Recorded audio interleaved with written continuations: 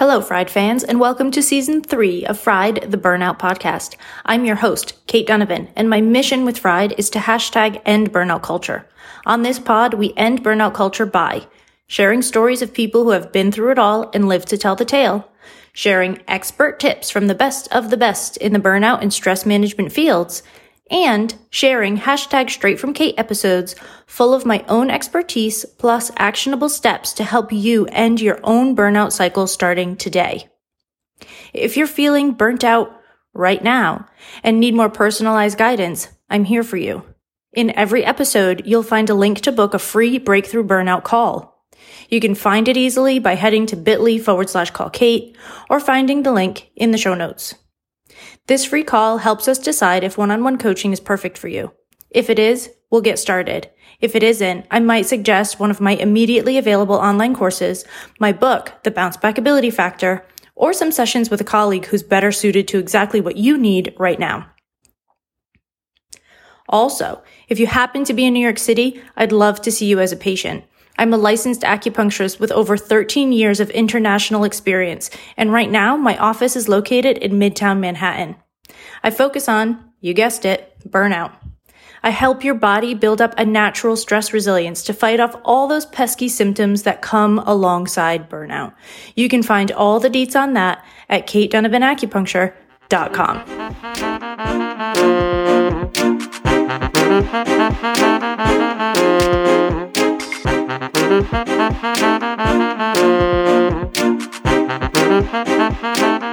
Hey, Fried fans.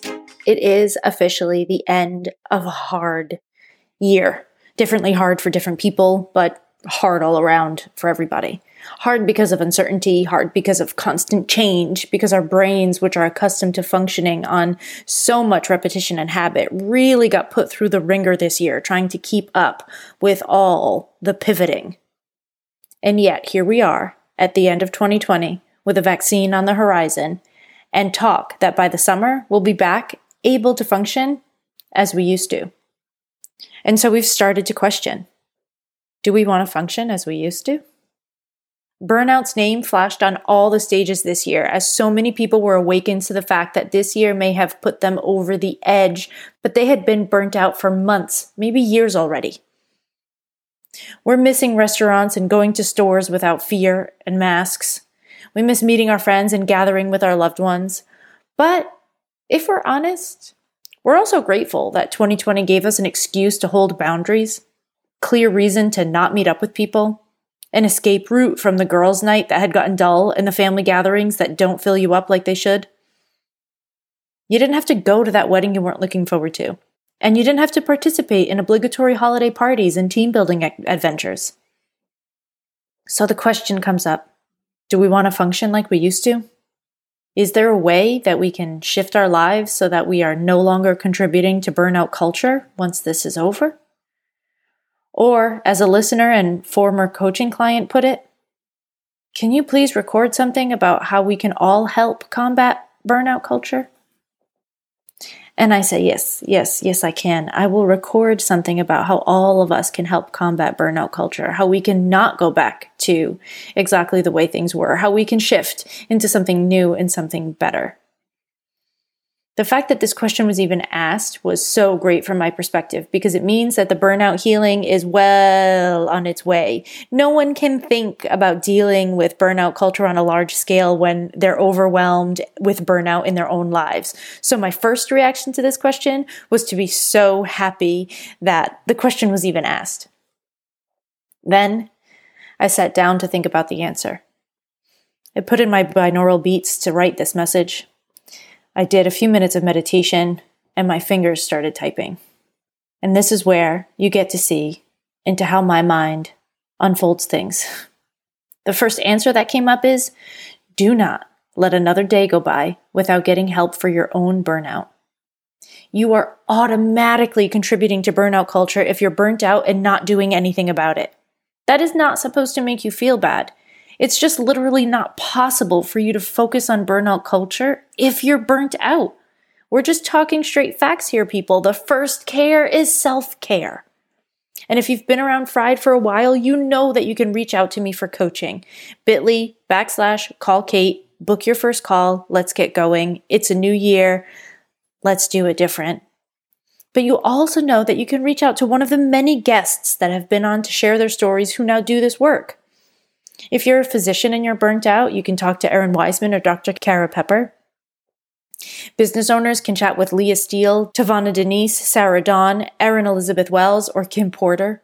The highly anxious and sensitive can contact Stacey Mitchell, Dr. Valerie Reen, or Serena Talbot. And that's not even close to a full list. The resources are there. Choose a method, choose a person, contact someone, get the ball rolling.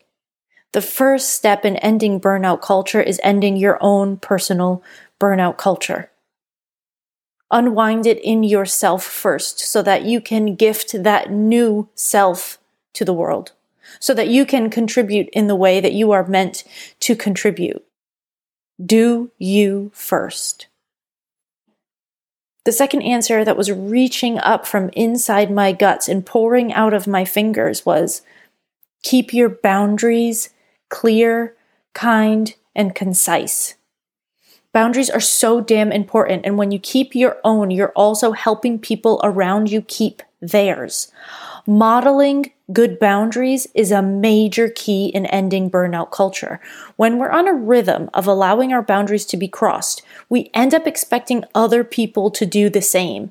And then we end up resentful that we're going the extra mile and maybe they aren't. We need to flip the script on this. Instead of expecting other people to break their boundaries because we're busy breaking our own, we need to let other people's boundaries inspire us to hold our own. Let yourself be inspired by other people's ability to hold their boundaries. Get your boundaries to be clear, kind, and concise. Work through the Resentment Journal mini course. Please go do the Resentment Journal mini course. It's seriously priceless. To find out where your boundaries have broken down and where they need to be reinstated and how exactly they should be reinstated. Some boundaries need to be dropped. Some need to be updated. Some need to be outsourced. And some just need really great conversations with the people around you. But boundaries, if you want to help my mission of ending burnout culture, you must maintain your personal boundaries and respect when others do the same. This is massive. Everyone should be learning better boundaries. Everyone. And if you find yourself unable to create boundaries without sounding like an asshole, it happens to the best of us, keep your ears peeled for the next installment of the Build Better Boundaries course that will happen in the first quarter of 2021.